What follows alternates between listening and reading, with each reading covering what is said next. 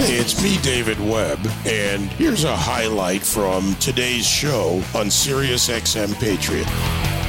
I gotta tell you, I have really, did I mention really been looking forward to my next guest, especially in light of recent events. And Mandy Gunaskera, former chief of staff at the EPA, joins me. Of course, our topic, Mandy, the recent SCOTUS ruling regarding the EPA, the West Virginia versus EPA case, and that is such a bigger than just EPA case as I see it, with the agencies and Chevron deference and other issues and state versus federal government. But last week, Mandy, I don't remember, it was Thursday or so, I got a tip on what was happening in the European Union and in the Parliament. And as this news broke, and you know you've been busy, maybe you didn't see it yet, but 328 out of 639 members, the MEPs, voted to label investments in gas and nuclear power plants as green, and now the EU member nations would require 20 of the 27 to oppose before this becomes law. Reality is a harsh taskmaster, and some have seen what's going on in Europe, and here in the United States, I'm hoping we see some of that too. What do you say? Yeah, I think we will. And it just goes to show that people are waking up to the cost of virtue signaling. And now that the world is faced with serious issues like the instability in Ukraine, domestically there's inflation and high energy prices, and there's the high energy prices over in Europe as well, they're cutting back on their virtue signaling endeavors, which is great. And what happened in the Supreme Court, going back to that could not have come at a better time, because with this administration, with the president's ever decreasing approval numbers, and the courts shutting down his regulatory actions, he's not going to be able to go to Congress to try to get things done. So he's going to continue to try to push the bounds of appropriateness within the courts. And the fact that the Supreme Court came out last week and said, look, regulatory agencies, you cannot take actions of significant economic or political significance unless you have a clear line of authority written in the law. That was the big takeaway. And it was specific to EPA, but it has broader implications for the entire regulatory agenda of the Biden administration, which is increasingly important as Americans are reeling from the consequences of his bad energy policies and his broader economic policies that are causing so much damage. Yeah, and thank you for putting that in the clean statement. There's a lot in this 89-page decision. I'll put that up for everyone out there. I'll put it up on my social media. If you haven't read it, you really should. At least give it a good scan and go through the initial pages of the syllabus. As Mandy, I know you've read the whole thing. But taking this decision, West Virginia et al. Versus the Department of Environmental Protection et al., or EPA rather, et al., and pushing it, I would say, to the away from what is often called Chevron deference, overreach of bureaucratic regulatory process beyond legislative requirement. How important is that beyond just this case in West Virginia coal and the Clean Power Plan, but to other agencies and what's really a battle between reasonable states and the federal government? Yeah, it's hugely important with regard to the voice of the American people, both at the federal level and the state level, to impact and have a say in the policies that affect them every single day.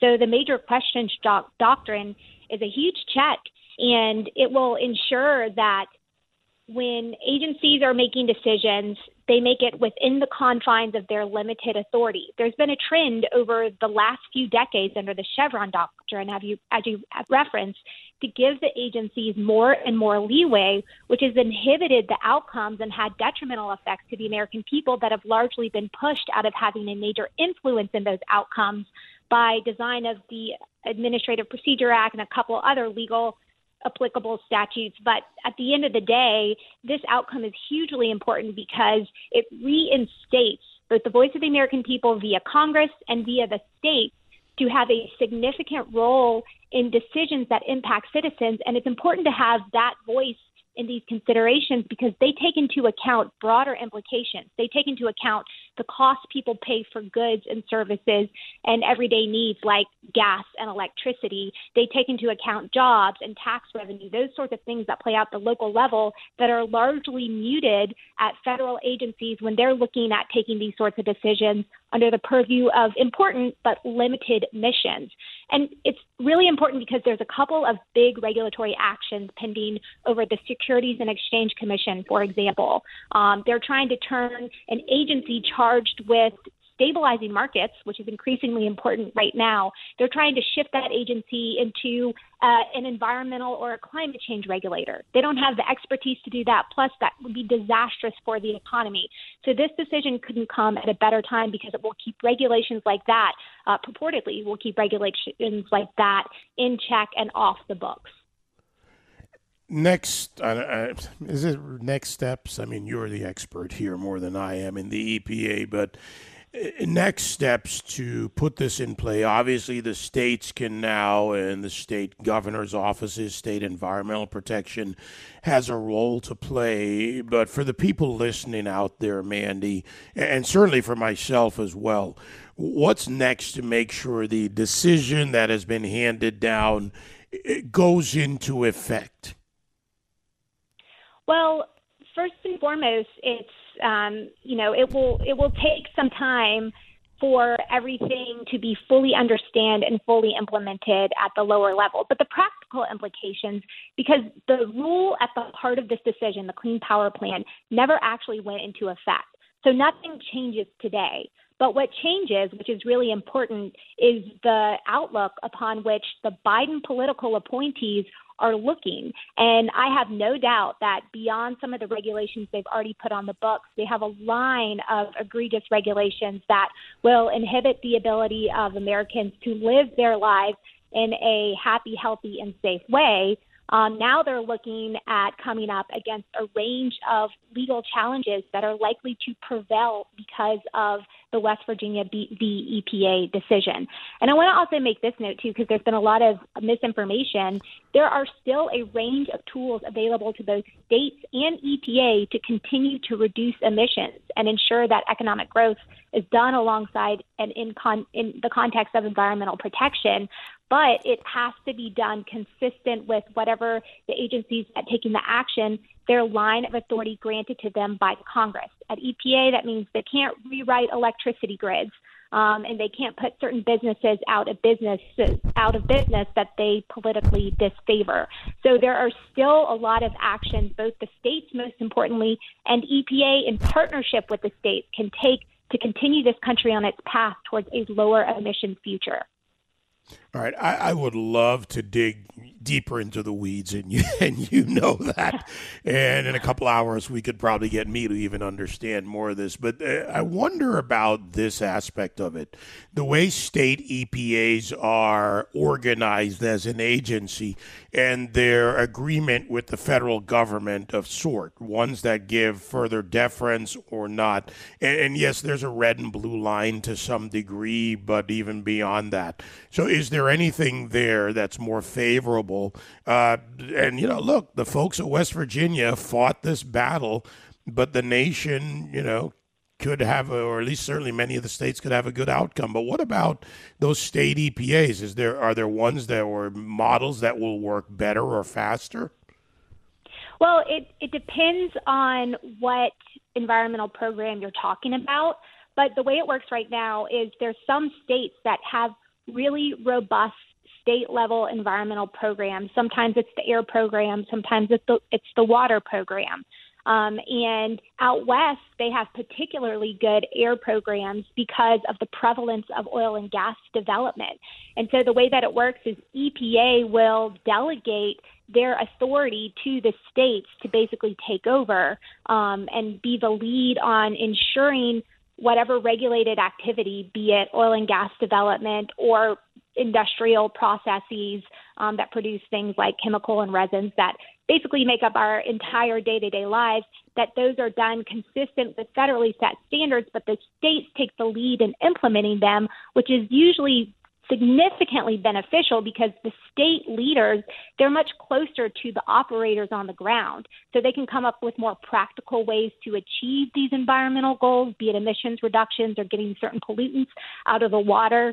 And they can be attuned to larger economic sensitivities. Like a lot of people work in the oil and gas industry, so they want to make sure they don't deter investment and growth that undercuts job creation at the local level. So there's a delicate balance. But one important takeaway, David, is that under the Trump administration, we worked to strengthen partnerships with states and let them take the lead where they could and wanted to. In the Biden administration, and the West Virginia decision is a residual effect of the Obama administration, they looked to the states not as partners but as puppets, essentially, to do the bidding of top-down mandates that caused a lot more harm than good. And that's the biggest difference in approach to environmentalism between the two administrations. And the Supreme Court made clear that the agencies cannot take actions that cause such harm and significant detrimental consequences unless they have a clear line of authority. And in the case of West Virginia v. EPA, they did not. Environmental attorney Mandy Gunascara, expert, former chief of staff at EPA, Greta Thunberg, teenager. I'm going to trust you. I'm going to trust you, Mandy. I appreciate that. Thank you. Thank you so much. I think this is an important day, that combination of that Supreme Court decision and the things you've described, the next steps, what's involved here, because, people are waiting, right? People's lives are been waiting on some of these changes and still are.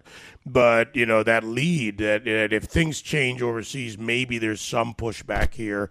I don't know. Look, we've got to get to reasonable policy, which includes a proper economic outcome, and then we can deal with all the other things. And as I like to say, we're the true environmentalists because we want to conserve our environment writ large, not just talk about it. Yeah, that's exactly right. And I'll just say this. Look, the growth of the administration comes at a cost to people, a hard cost in terms of dollars and cents, but also a cost to freedom and liberties. If it were up to the Biden administration, they would regulate everything we do, from the flights that we take to the cars that we drive to the things that we can eat. And that significantly inhibits the way of the American life, and it's also completely unjustified if you're looking at environmental outcomes. We can let people do all those things. We can curb the cost of government on American businesses, and we can continue to improve the environment. We proved it in the Trump administration, and we can do it again. And this decision from the Supreme Court is an important check on the attempts to continue to grow the administrative state and impose those costs on the American people. We have a lot of work to do. This sets the stage, in a sense, for us. Mandy, thank you as always. Yeah, great to be with you. You can join me live on The David Webb Show, Monday to Friday, 9 to noon East, on SiriusXM Patriot 125.